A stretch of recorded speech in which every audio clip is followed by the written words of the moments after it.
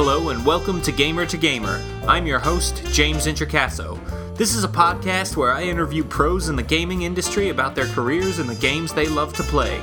Today's guest is Erin M. Evans. Erin is the hottest author to come to official D&D novels since a guy named Bobby Salvatore.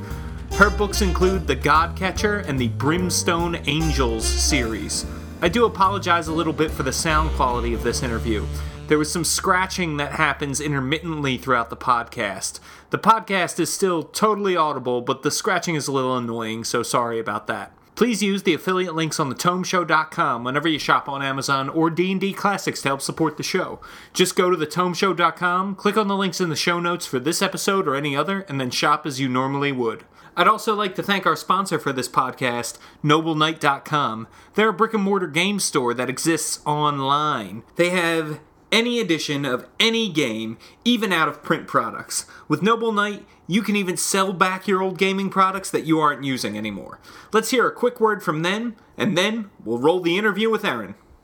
Sunday, Monday, Tuesday, Wednesday, Thursday, Friday, even Saturday. Noble Knight is a brick-and-mortar game store. Support small businesses. That also exists online. Open 24/7 on the web. They have D&D and other cool RPGs. Any edition, any game. Even Out of print products. and at a discounted price. That's out of control. Have a bunch of old game products collecting dust? Dangerous allergens. Noble Knight will buy the old stuff you aren't using anymore. Looking at you, Indiana Jones RPG. So go to NobleKnight.com and get buying and selling. Take back your lie. And tell them The Tome Show sent you. All right, everyone, I am here with Erin M. Evans. Erin, thank you so much for coming on Gamer to Gamer today. Thanks for having me. Of course. Yeah, we couldn't miss out on having you. You're definitely a real-life level 30 NPC. Awesome. I'm going to get that on my business card. So, could you do me a favor and take us all the way back to the first time that you ever played a tabletop RPG? So I don't have to go all that far back. I was like 23. We had just moved out to Seattle, me and my, I think he was my boyfriend at that point. He's my husband now. So somewhere in there we got engaged. And a coworker of his, a friend of ours, had decided he wanted to run a D&D game for all their coworkers. It was sort of like, hey, remember this? We used to have time to do this in high school. Let's do it now. And he asked if we wanted to, and neither of us had ever played. It's one of those things that once I've started, I'm kind of like, why did nobody tell me that this was a thing you did? Like I was aware of it as sort of a piece of the cultural zeitgeist, but I just thought it was something that nobody really, really did, right? I didn't know people who played and who were inviting, right? Mm-hmm. So, since I've run into people I went to high school with, and they're like, "Oh, cool, you write D&D books. I loved D&D," and I'm like, "Where were you?" But it's probably for the best because I would have gotten super sucked in. I already spent so much of my teen years writing ridiculous novels and illustrating them and all of that great stuff. But so anyway, so our friend Sean asked if we wanted to play, and we both said, "Sure, let's give it a whirl." It was 3.5. It was a homebrew setting that I honestly don't remember anything about, and I made a neutral evil sorceress. Wow, that's a first character right there. I'm not really sure what I was thinking, and part of it is I'm not the biggest into alignment as a kind of a guiding force. Like, so what I wanted to play someone who is sort of selfish, right? What I would call Eberron evil. So like I just wanted to play a character who had some like a dark side, and this. So when I was presented with the 9-point alignment, I was like, it doesn't seem like I'd have like a dark side and be good, so I'll just be bad. And Sean was like, "What are you gonna do when they figure it out?" And I had this whole big kind of sociopathic speech prepared about how I could do the things that they wouldn't let themselves do. But I never really had to do it because we only played one time. There were like 9 of us. It was insane. There were way too many characters. And I didn't understand. I know at one point someone got an amulet of undead, and I had to pass a note to the DM asking if that meant that they could tell that I was evil. I had become very paranoid they were going to figure out I was evil. And he looked at me. He's like, "Are you a zombie?" Like, I passed you a note. Write it down. The best part of this game actually was my husband, who's he's the kind of person who sits down. He's much more into video games. He really doesn't like playing tabletop games. He doesn't really like very open-ended things. And when you give him something that's a little open-ended, like if he plays a game where there's quests and stuff like that, but it's a pretty open world, like he's playing like Skyrim or even something like Half-Life, like he'll wander around, he'll kick the barrels, he'll just want to like kind of see what the physics looks like, because he's really into the programming aspect too.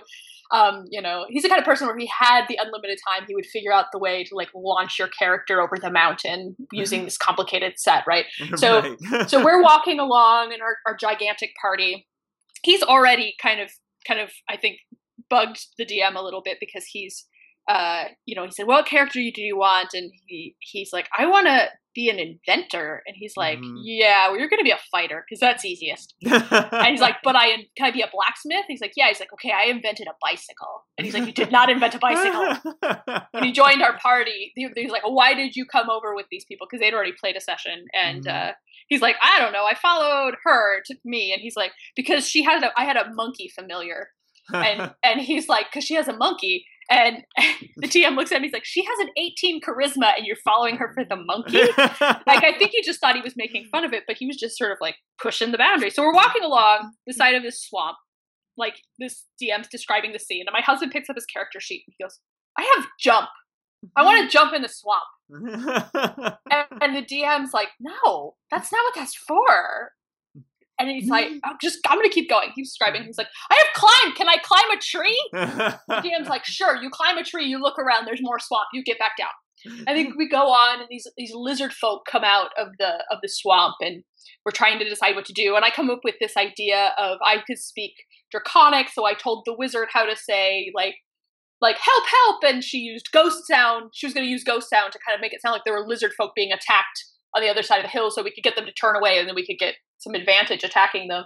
Nice. But as we're doing this, my husband goes, "I have ride. I want to ride the lizard man."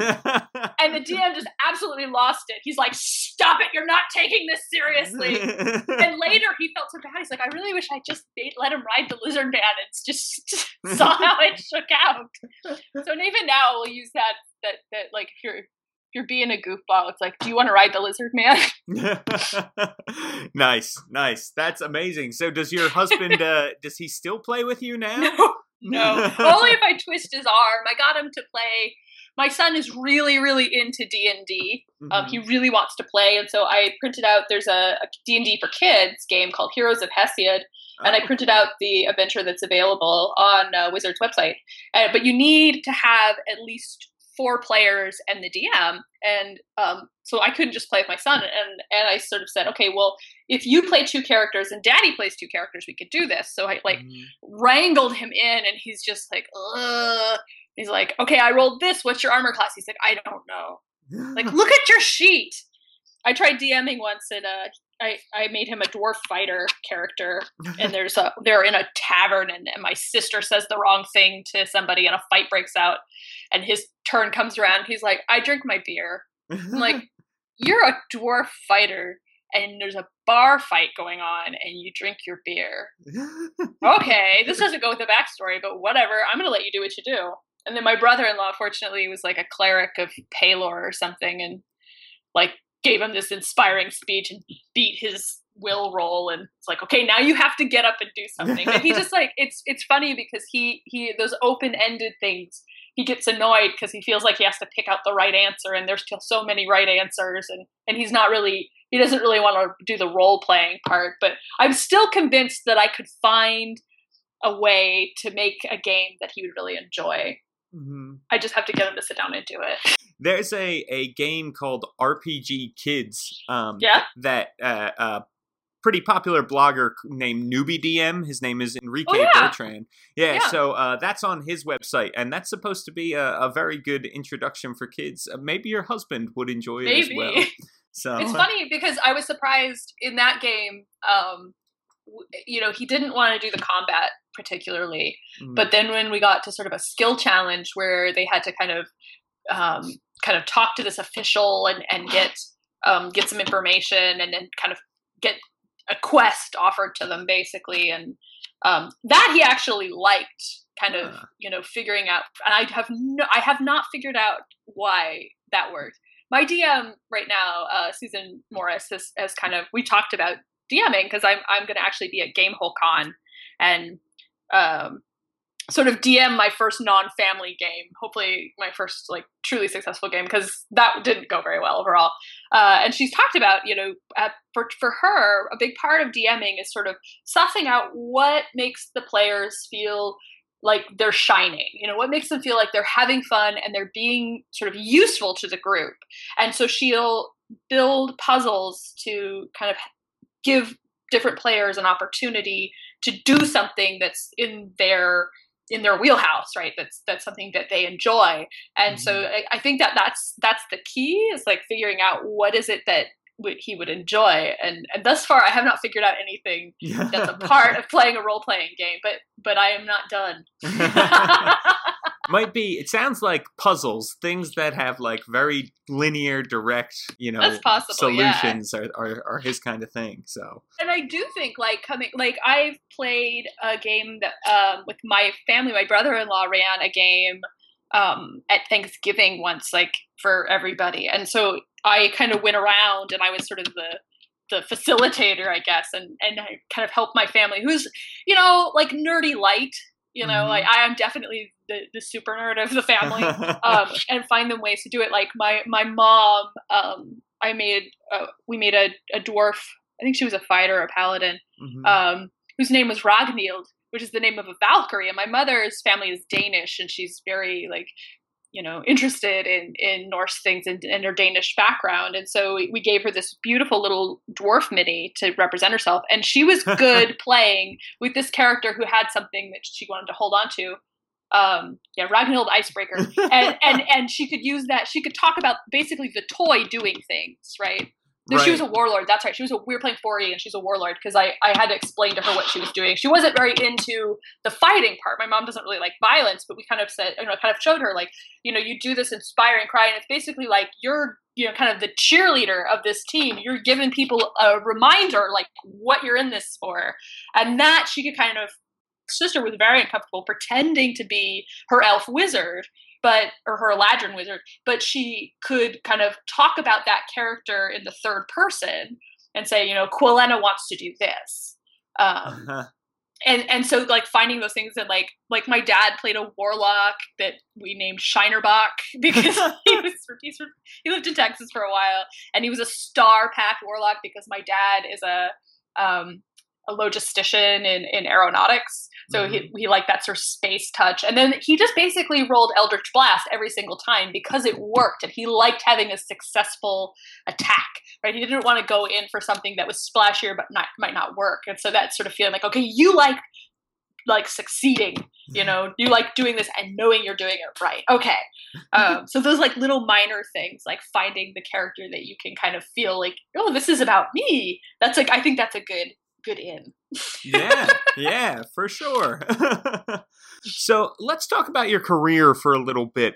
Take me all the way back to how you got started writing. What were you doing before you were entering the writing world? And how did you get involved? It seems like writing for D&D was sort of your first professional writing gig. My mother will tell you that I've been writing stories since I was 2 or something. That she knew I was going to be a writer, which I, for a long time, resisted and said, no, absolutely not. I'm not going to do that. And I think I was like 14 or 15, and I read a book I just really hated. And it was like the first time I'd ever read a book that I just quit. And I decided I could do this better. And I wrote a really, really terrible novel because obviously you can't at 14, the first time you sit down, you're not going to write a better novel. But I just got hooked. So I just kind of didn't stop writing since then, and so I got a lot of practice at not sucking. Why were you so resistant before that point about being a writer? I think a lot of it was, there's the part of your parents tell you like they know you best kind of thing. You're like, no, you don't.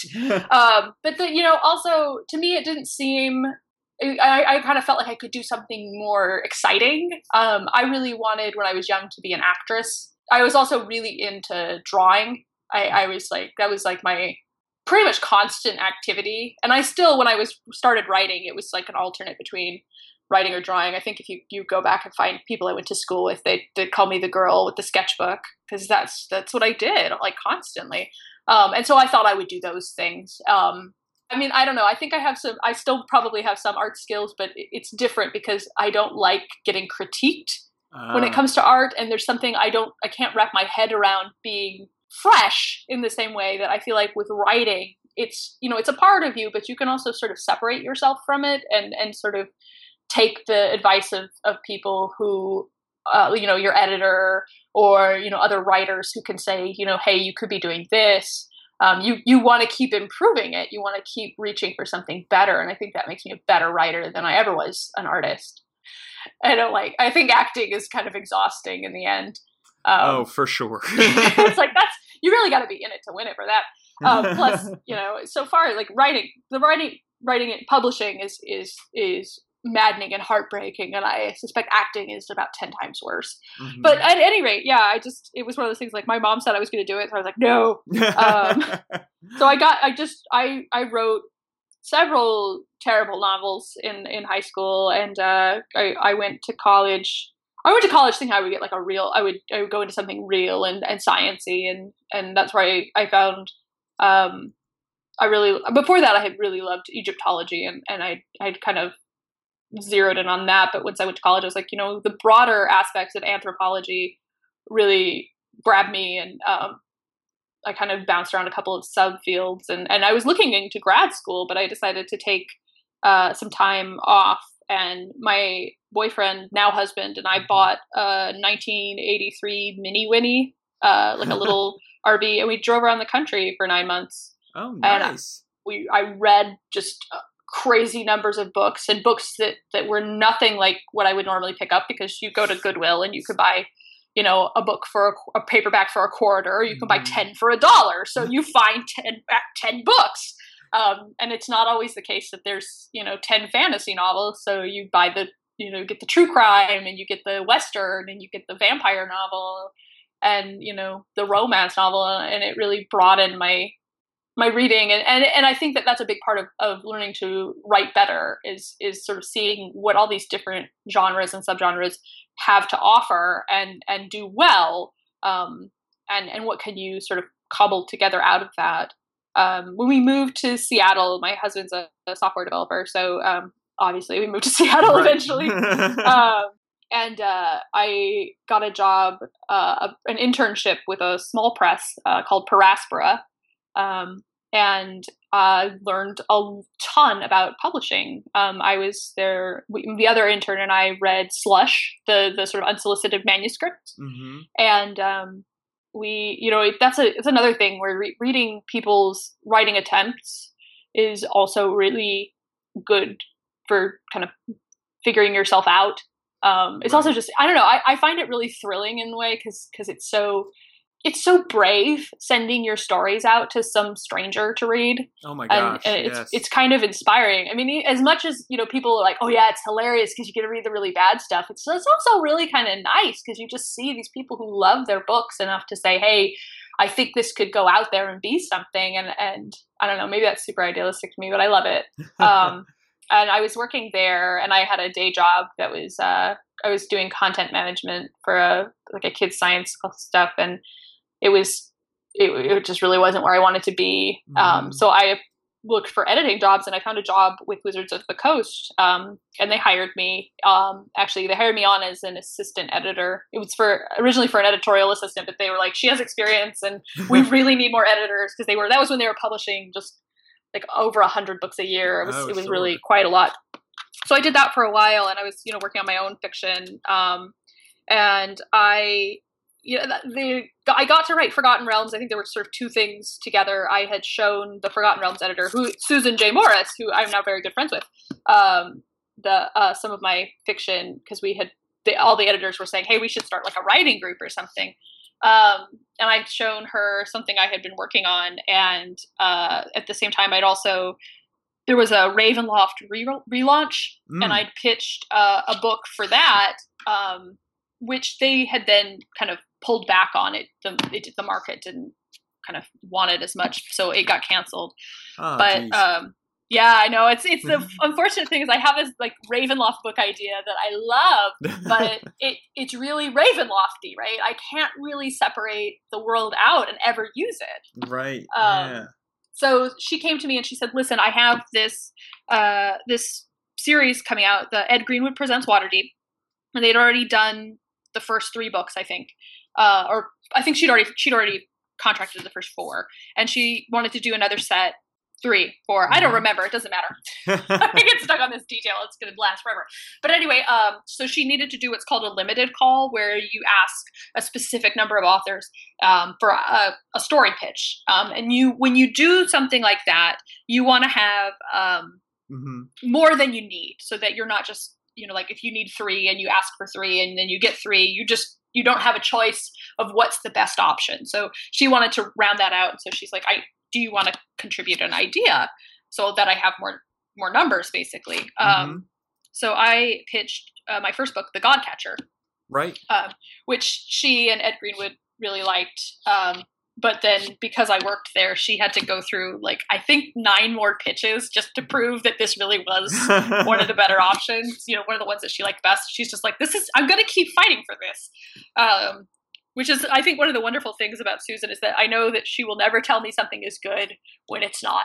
However good our friendship is, if I ever show her something writing-wise that's not good, she will tell me. Oh yeah, you need those people. You really do. Right? Like it's you need the people who just cheerlead too. And she, when it's good and I'm not feeling it, she'll remind me, and I really appreciate that about her too. But yeah, you need people who are willing to tell you, nah, that sucks. So I did that. Then there was and at this point I was editing for Eberron primarily, but also I was doing some of the back catch up for Forgotten Realms. So some of the standalone novels, because that was the largest line at the time.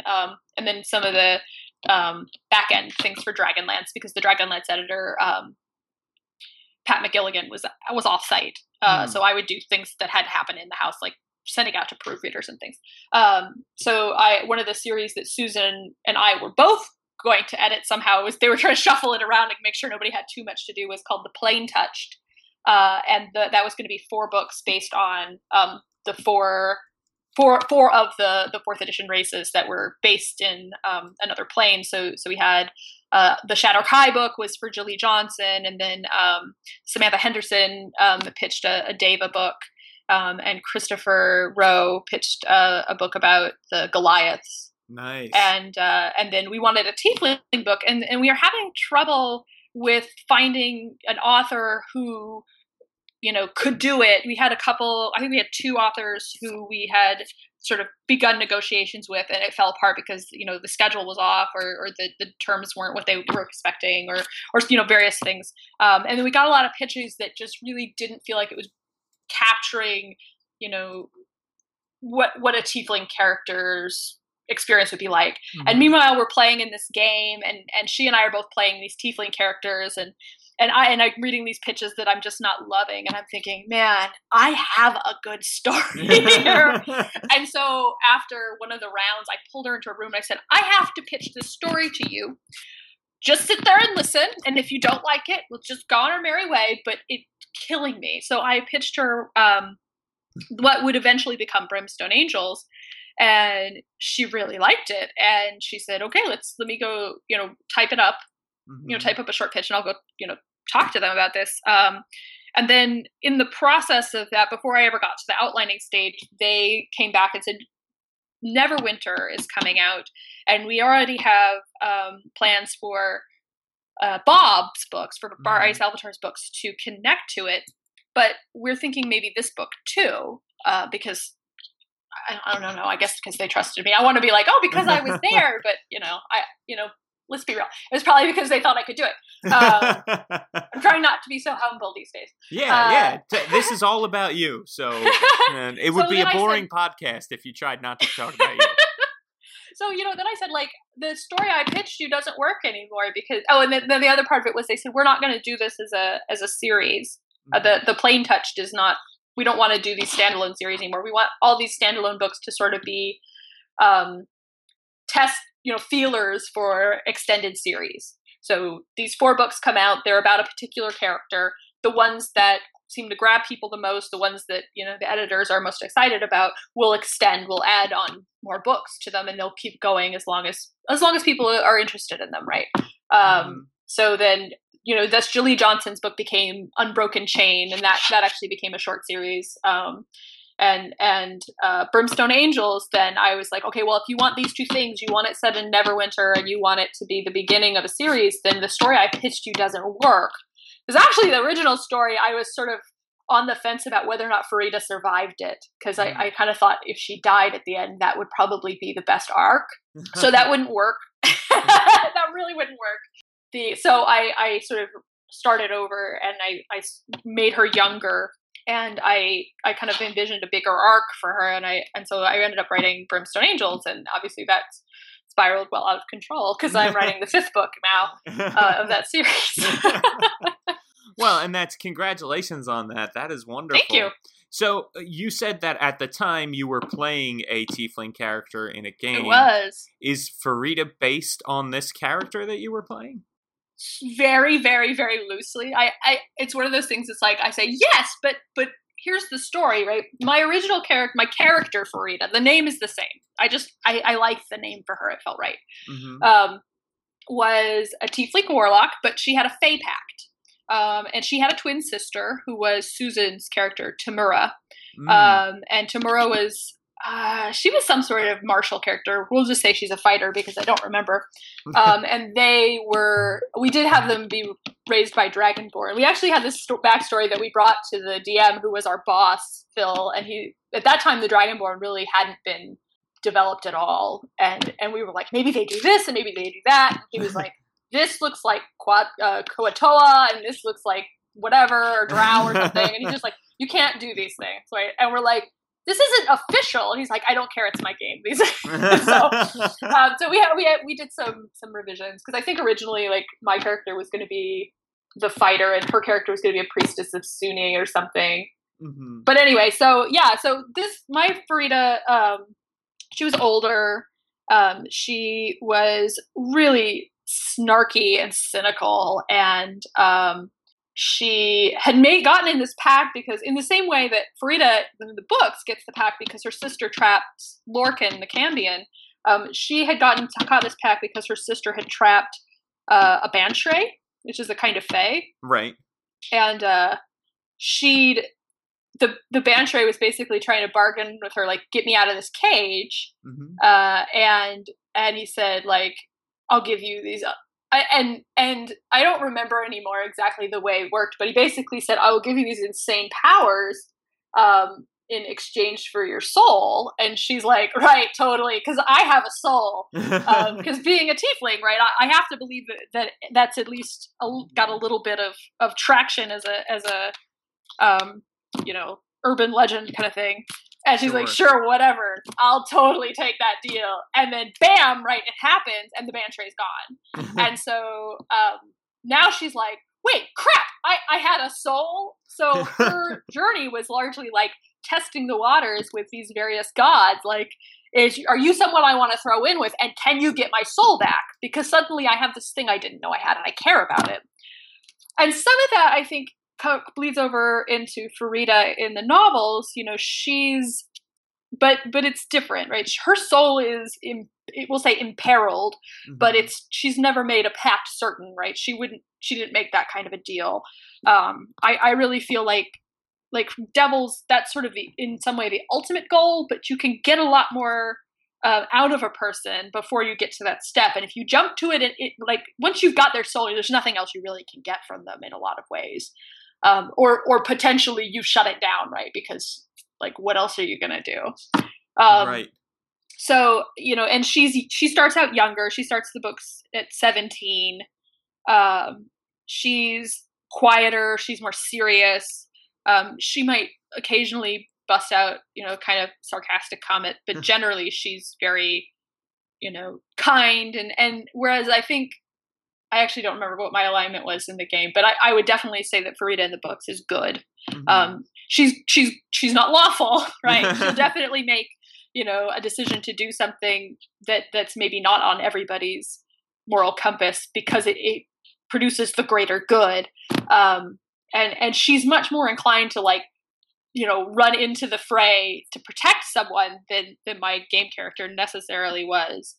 And the pact is different, right? When I sat down to write a Tiefling book, it was like, okay, I like the Fey pact. It's fun to play. Mm-hmm. I found the Feywild really interesting, but it doesn't really share and expand on the Tiefling background the way that the Infernal Pact does. Sure. She makes this deal with the Cambion sort of almost by accident. He's very good at saying all the right things. Sort of in the lore, as far as anybody understands it. And I always say that because the novels are really, they're told from a perspective of a fallible person, so there's always room to kind of embroider or take out stuff. Is that the Tieflings are like this because they've made back in their history, this Tiefling warlock made a deal with Asmodeus, as well as Coven of Tiefling warlocks made a deal with Asmodeus, which gave them powers, but also basically traded the blood of all the Tieflings for the blood of Asmodeus. Ooh. Which was kind of a meta way to explain the 4th edition changes that they kind of already decided on. But I this is one of my favorite parts of writing shared world fiction is that like we were talking before about game designers really loving the crunch and the mechanics, and sometimes you get stuff and you're like, why is it like this? And it's like, well, it's because it's fun to play like this. And it's like, okay, but in the narrative of the story, like, why is it like that? And then if you're the novelist, a lot of times you get room to kind of say, okay, well, how do you connect these two pieces? And I find that really fun. I mean, I really enjoy kind of taking these things that might drive other people a little bonkers because they're like, there's not an explanation. I'm like, but you can make the best explanation. And I have the benefit of being able to do that, and then it gets put in a book, and then everybody reads it, and it's canon, and so I'm right.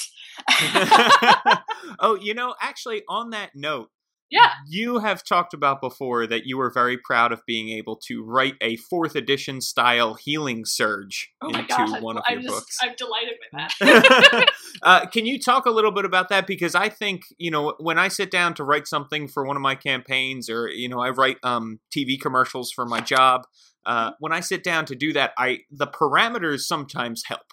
Because it's like, oh, okay, I have to stay within these rails, but what can I do then that's new and original still inside this? It's outside the box thinking, but you're still within, on train rails, How can I do that? And I think writing in shared world fiction is a little bit like that, right? You have certain things you need to stay away from, and how can you connect the dots? So when you were writing that healing surge, how did you write that? And what was your process like? And you're absolutely right. Like the thing that makes shared world writing entertaining is having those boundaries and being able to use them. I've always likened it to writing poetry, right? Mm-hmm. And you write a poem of a sort that has a really strict form. If you fight against that form, your poem's terrible. If you kind of flow with it and you use it and you think about ways to make it interesting because of it, then you can create something beautiful. But so in the same way, looking at what you have to deal with and finding sort of the holes is great. And so the healing search thing is interesting to me because I think it points out something that some people will cite as a problem with gaming fiction, and that is that you can get really wrapped up in the rules. And I think healing is in D&D is one of those things that we start to conceive of healing as you have a certain number of sort of points in you, right? I have 30 hit points, and then I get hurt and the points start dropping down, and then you have to get some sort of healing magic, and that will pop it back up. And so when 4th edition came out and you have these healing surges that anybody can do, people are like, well, this is BS, because like, how is a fighter filling up his healing points? And it's like, okay, but wait, take a step back. in the real world, when you're fighting, when you're getting hurt, you don't have this like ticker that's clocking down. You have other factors, right? How much blood is getting to your brain. That's an important one. Yes. But how much pain is it? But so something like pain, for example, is going to be really subjective, and it's going to be something that you can use various tricks to kind of get over. So you can, take a breath, center yourself. That's going to be a healing surge in a way, right? That gives you a little more to get through this, right? You can, in this particular healing surge that I cited, Lorcan, the Cambion character, has just gotten cornered by his Irenaeus sisters and some hell wasps who are supposed to be taking him back to face punishment. And they're tougher than him, and he gets beat up really bad, and he gets, by game turns, he gets bloodied because the thing I needed him to do, he could only do if he was bloodied. But so then, and in particular game terms, what happens is he's in the fight, he gets bloodied, which is basically so that I can trigger this thing that lets him escape. It basically launches him somehow. I honestly don't remember exactly what it's called or what it does. So then the next thing I need him to do, though, is to put on his disguise that he can do as a Cambion. He can make himself look human. But the game rules specifically say you can't do this if you're bloodied. So I'm like, okay, he's going to have to do something. He's going to have to basically get a healing surge. But I really didn't want it to be like, and then he pops out his healing potion or something. So what I have him do is like, he's wearing leather armor. So he just like pulls the buckles a little tighter to put pressure on his wound. And he sort of stops and sort of assesses where he's hurt. So when he lands, like he's favoring his ankle, he's off his ankle, and these things are, a way to sort of show someone taking care of themselves in the middle of a battle, right? Is this sort of thing, like putting pressure on your wound, the sort of the thing with the warlord that we were talking about before, like that inspiring command or whatever it was called, getting yourself psyched up so that fight response is better than ow, ow, ow, ow, ow. Right. That's a sort of a real world way to look at healing because, there's not hit points in reality. Right. So like reframing that to be something that you can relate real world stuff to, what it was always meant to kind of emulate, made that really easy to write. But you have to get over that, like the game rules go like this because the game rules are trying to emulate something else, right? This is the sort of the stage, the interface, if you will, between these two things, between what it would look like if you were really in a fantasy world, really fighting a beholder. These are the rules to help you kind of like process that, right? And then if you're going to take it back out of the rules and into a narrative, you can't forget that this thing is on the other side. And if you do, then you're going to get people saying, I can hear the dice roll. And you're going to get people saying, it's flat and it's schlocky and whatever else you can throw at that.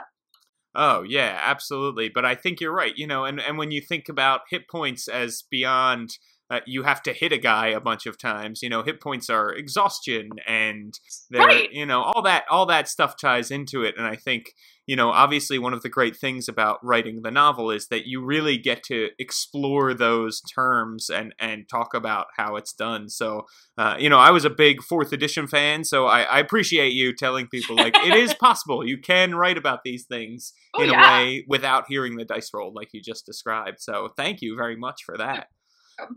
What is your process like when you sit down to write? What's your normal routine when you sit down and when you're starting something new, when you're starting a new novel? Do you outline first? Do you have a plan? Do you know every step of the way? Yeah, when I start a new book, I have to do an outline. That's part of the process for working on Forgotten Realms novels. And I've gradually gotten used to it. At first I was like, I don't want to outline. How am I supposed to know? And I think it's helpful to think of it as this is sort of a viable option, right? This is a viable option for how this book will go. And, different books, I'll stick to it more or less. I tend to write, I've come to the realization now that my sort of best way of working, my best practices here is to write a really enormous outline. And I'll tell people how long my outlines are and they're just shocked. The current book I'm working on, Ashes of the Tyrant, is the outline was I think it was 20,000 words, which is like if you take a normal Forgotten Realms paperback, that's like not ones that have been hardcovers and then they've been resized as paperbacks, but like like Brimstone Angels, right? You're talking about like a 90,000 word novel about, and so I'll write this outline that's like a quarter to a third of a novel, but for me it's like writing a really terrible first draft. Okay. Right? There's like little snips of dialogue, but nobody is like in their own voice. They all sound like me talking really slangy. It'll be like, Farita's like, nothing's here, dude, and Morgan's like, okay, let's bounce. And so it's really just like this stream of consciousness thing, and so that I can get a feel for the flow. Then I have a chance. My son is 3, so I work Mondays, Tuesdays, Wednesdays, and Thursdays. I usually can work from like 9 to 2 pretty solidly. And I have my mother and my sister take care of him, which I'm fortunate. He's the first grandchild and the first nephew. And so everybody's crazy about him. And he's very cute, if I do say so myself. So, so I work mornings and it's a lot of pressure to get stuff done. So, I try to make sure that I get it done, but I also, I'm really easily distractible. So I make use of a lot of technology to keep me on track. Like, I like Freedom, which is a program that turns off your internet. Oh, cool. And I have another one when I'm drafting that works is called Write or Die, where you turn it on and you basically have to keep writing. There's various settings, but if you stop, something bad happens. I like to use the kamikaze setting, which will start deleting your words. It'll warn you it's going to do it. Like it starts to turn red, and if you don't get to typing, it just goes chunk, chunk, chunk, chunk, chunk, and eats the words up. Oh, no. So when it starts to turn red, you're like, I don't care. I'll just write the stupid sentence, because it's much easier. I find it's much easier to revise something once you know what you were kind of shooting for. And sometimes like it comes out and you're like, oh, okay, this is actually pretty good. Like I forgot to add these details or whatever, but it gets stuff out. And I tend to write a first draft. Just I go along until I hit a point and I'm like, oh, I was totally wrong about what this character would do back in chapter 4, and I need to redo it. And that usually happens about the point that my first drafts do. So I'll turn in what I've got. And this has worked so far. I say this because I like to be honest about it, but at the same time, I'm like, aspiring authors out here, this is not the way to do it. But my editors have done enough books with me, and they know like this is what works. And then I'll turn it in, and I basically my last editor joked I'd write my own editorial letter, like, okay, I know there's things wrong with it. Here are the things I know are wrong with it, and here's what I plan to do about it. And then she'll read it and she'll kind of say, okay, yeah, I agree with you, but no, don't do this other thing. You don't need to, and also do this, and we'll talk about the changes and how the ending will change off the outline. And like I said, different books, like with Brimstone Angels, with my first book, it didn't change dramatically off the outline. I ended up cutting back the number of points of view, and I added the character of Serche, who ended up being really important in the series. I didn't know I needed her. That's the thing I tend to do is like I get into the first draft and I'm like, something's missing. Oh, I need this character. So it's been things like Serche, and then in Lesser Evils, Adolican Rand was not originally in that book at all. And that was part of the problem. Is like I got into this book and the sort of the villain of the book is the looming threat of Netheril, which loses some tension. And eventually once they get into the library and they find out what's really going on, you have other supernatural sort of antagonists. But for that first part, it was like there's just it didn't feel like there was enough pressure, and so I added that character, and then he became really important in The Adversary.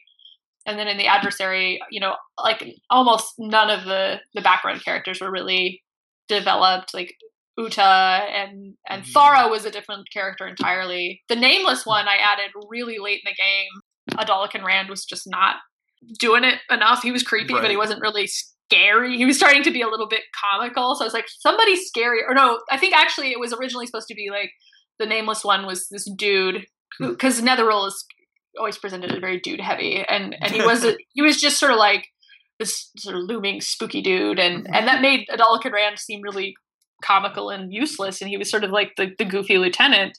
And I was like, well, what would be like scarier? And I'm like, you would be scarier, 13-year-old girl who's a chosen of Shar. That would be terrifying.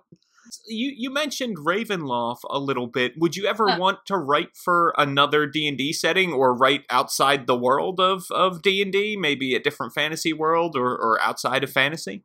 Oh, I really like fantasy, and I find that a lot of my ideas really trend, come back to that. If there's not something magical happening, it doesn't grab me as much. When I was in high school writing terrible novels, I wrote plenty of things that weren't remotely fantasy, but it doesn't grab me the same way. I definitely, have interest in working on, and have, several sort of creator owned projects of my own, progress. I haven't, got a contract, and I haven't already been paid to write them. So they tend to get to sit in the background while I do Furita books. But yeah, no. And I think that's exciting. There's a lot that I love about doing shared world, and the way that you do, world building in shared world, which is, it tends to be more on the micro level, the little details that sort of make it feel more fleshed out.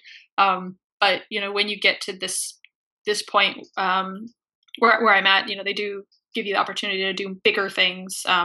When it came to 5th edition, they came to me and they said, can you create these documents about tieflings and dragonborn? And I basically said, here are all the things we've said. Here are all the places where there's sort of a discontinuity. Here's the places where you could find a way to kind of include both the pre-spell plague and the post-spell plague. And here are places where you really can't change anything. And here are all the things I think you should also do to kind of flesh it out the rest of the way. Which was really a lot of fun, and it was nice to see some of that make it into the player's handbook. And then now the book I'm working on, Ashes of the Tyrant, is set in Jared Thymar, the capital of Tymanther, where the Dragonborn are. And so, I was coming back and saying, can I say this? Can I say this? Can I take these things out of the document? And they basically said, listen, you're the one who cares the most about this. And there's nothing in there that we're like, no, don't touch that. So what you think is right, you do. So that's been very fun. I've been able to do a lot more of it. But obviously when you're working on something that's your own world and your own creation, you have a lot more leeway to sort of have the setting shape the story, or the story shape the setting, really. One thing about me is that I didn't read Forgotten Realms novels until I worked on them, and that was just so, like I said before, like I had this gap in my fantasy experience that I can't really explain. I don't know. I grew up in the Midwest. I don't know if that's an explanation. It's not because I didn't want to. I didn't see them, and when I did see them, they felt like they were coded for someone else. These are books for dudes, kind of thing. Even though, now I know, like, there's just tons of fantastic female characters out there in the Forgotten Realms. So, I come at this not as a fan. I wasn't one of the authors who's like, I've always wanted to write in Forgotten Realms. The opportunity came to me, and, I embraced it, and I've fallen in love with the realms. I care about it very deeply, but so I don't have other settings that I'm a fan of that I'm like, man, I would love to do a story in that. Ravenloft aside, because I do have this really kick-ass Ravenloft story. But, I don't think that's ever going to happen. Well, I certainly know a lot of people who love Ravenloft and would love to see something like that happen. So hopefully, I'll keep my fingers crossed that one day we'll get the Aaron M. Evans Ravenloft story. So I would love to read that, absolutely. They were interesting, and I think they put 2 of them out. There were 2 out in paperback, and then one went out as an ebook. But the premise was that rather than being set entirely in other property worlds, that it was people from the real world in various historical points being pulled into Ravenloft. So one of them was set in the Crusade. The one by Ari Marmel was set during the Crusades. And Samantha Henderson wrote one called Heaven's Bones, I think. Oh, wow. That was about around the time of Jack the Ripper.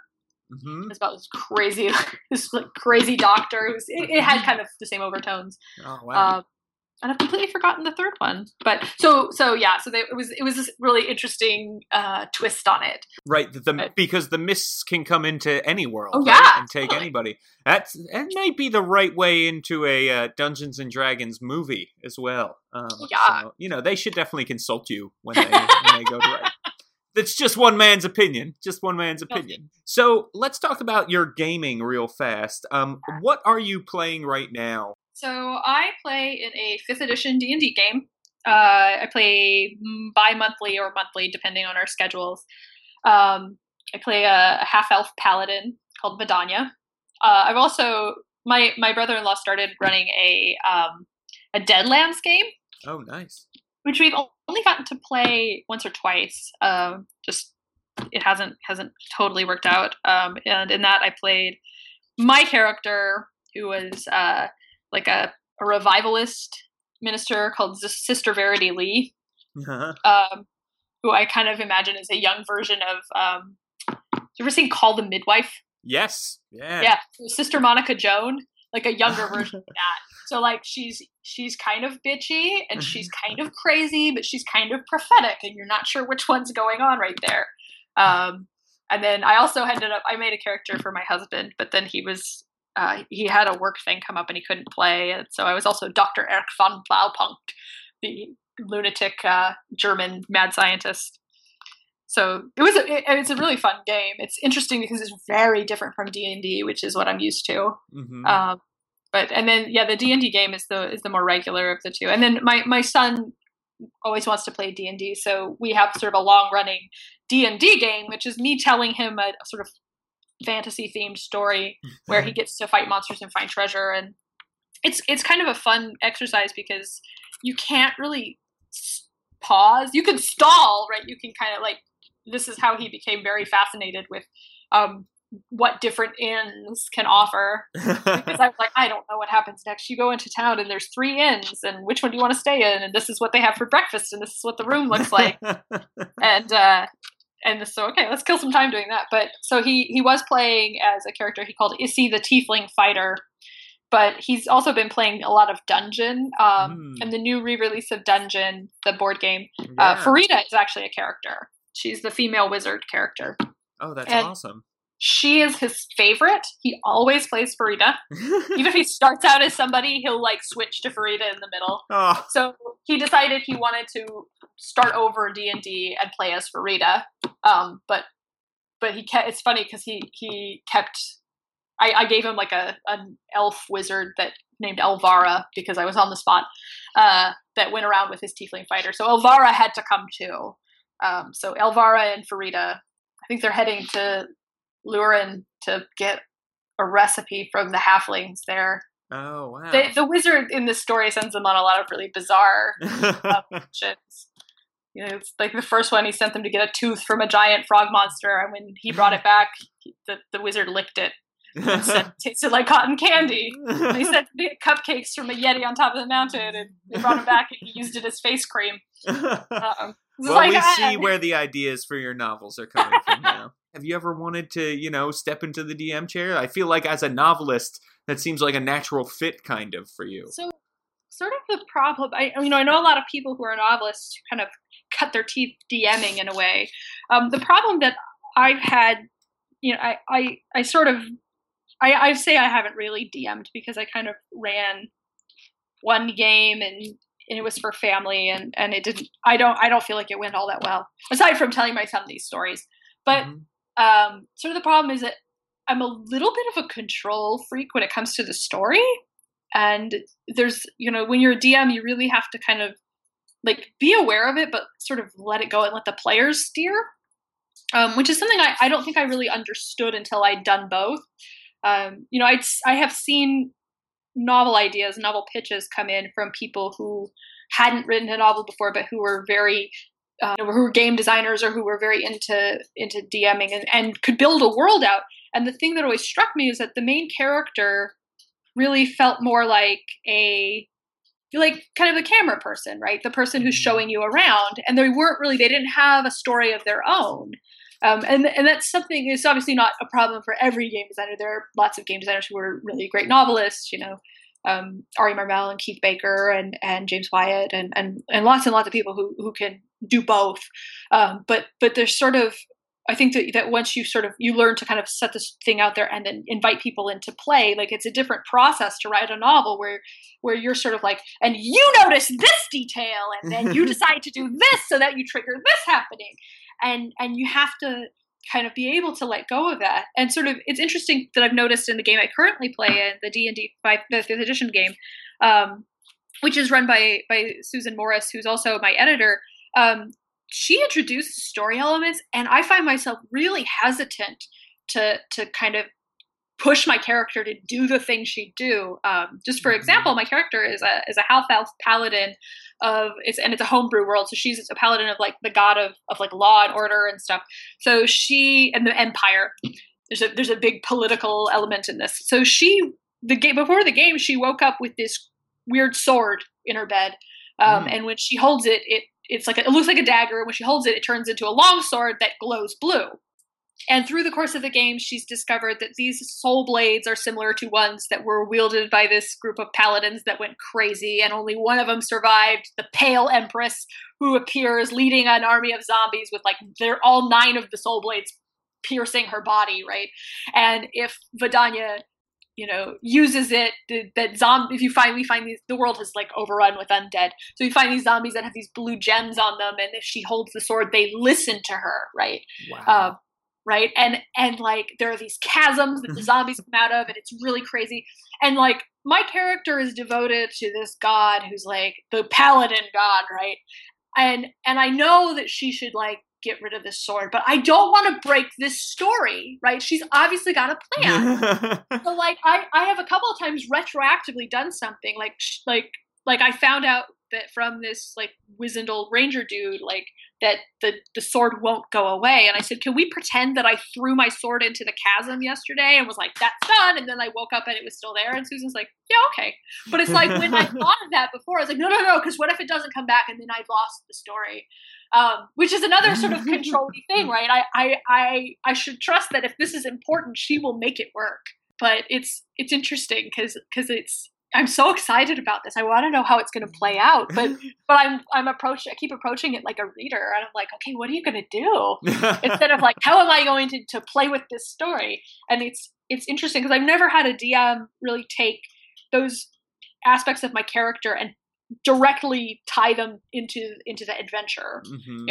Like usually I come up with a story and a backstory, and it matters to me when I get to some place and I decide to make my character do something. I decided to make Farida ask a priest about their god or something. Or I played a Warforged character who'd been sort of brainwashed into believing she was a reincarnated halfling girl. and so like she bought a lot of hats to kind of cover up the fact she had no hair. And there was some point somebody died and there was a funeral and she couldn't cry and it really wigged her out. But like, as far as, what the story was happening, it never came up and it never mattered. We found a creation forge at one point and the DM's like, and then you go back to the surface. I'm like, okay, we're not going to see what Luca thinks about that, but that's cool. So it's the interesting thing about this is that sort of figuring out like how you relate to the story and how you can best relate to the story.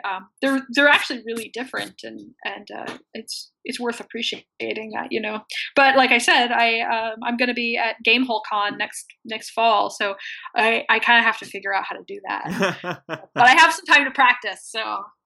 Well, and it's, I think actually con, while it can be exhausting depending on if you're going back to back and how long you're doing it and that sort of thing, the nice thing about it is the pressure is off because everybody doesn't really know everybody that well. And, it's one time, if it's a terrible experience, you'll never see these people again.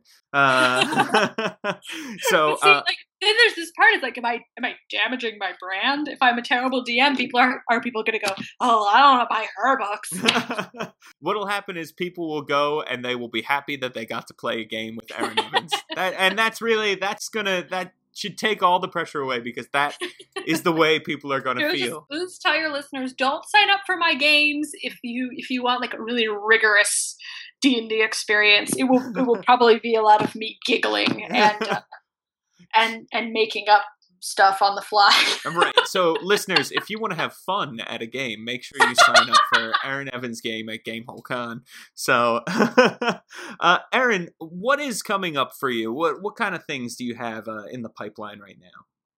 Well, I'm working on my 5th Verita book, which is called Ashes of the Tyrant. It's not going to come out until next fall, so you have plenty of time to catch up on the other 4 books. Mm-hmm. The 4th one, Fire in the Blood, just came out. If you've been following The Sundering, it's the book after Adversary, and it delves into what's going on in Cormyr more deeply. It's if you're into Cormyr at all, you need to read this book because it sets up basically how the Forest Kingdom looks in 5th edition. I don't know. It's one of those things is that I see a lot of people reading it, and I'm kind of like, where are all the crazy, the like crazy fans, right? The people who really love this talking about like, okay, now it looks like that. So read it, get excited or get mad or something, but you should see it. I'm really happy with it, and sort of hints toward what's happening in the Hells. Mm-hmm. But I really love the book, and I think everybody should read it because I frequently finish a book and I'm like, oh, it's fine, it's not that great because I'm from the Midwest. But this one I'm really proud of, and I don't mind saying it. So that's the big things coming up for me. And my plans I'll be at Gamehole Con next fall, and Gen Con this summer, and Worldcon as well, if people are interested in getting a book signed or just saying hi. So, Aaron, where can people find you on the internet? I have a blog that I keep sporadically on slushlush.com. So I am on Twitter as Aaron M. Evans, and I'm on Facebook. My Facebook author page, I think, is called Brimstone Angels. That's where I interact with readers more. And I have a Tumblr, but I don't know what to do with it yet. Excellent. Well, thank you very much for coming on Gamer to Gamer today. We appreciate you taking the time out to talk to us. Thank you for having me. Anytime. All right, people, if you have a question or comment about the show, you can reach out to me on Twitter at James Introcaso. That's at JamesIntrocaso. Or you can go to the Tome Show's website, thetomeshow.com. And a quick shameless plug for me, check out my blog, which is all about Exploration Age. It's the 5th edition world that I'm building. It's at worldbuilderblog.me. Okay, everyone, thanks for listening, and thanks to Aaron M. Evans for being on the show. Also, many thanks to Jeff Greiner and everyone at The Tome Show. Don't forget to go to thetomeshow.com and use the affiliate links whenever you shop on Amazon or D&D Classics to help support the show. Remember, never give up. Life is a game. Eventually, you gotta roll a 20.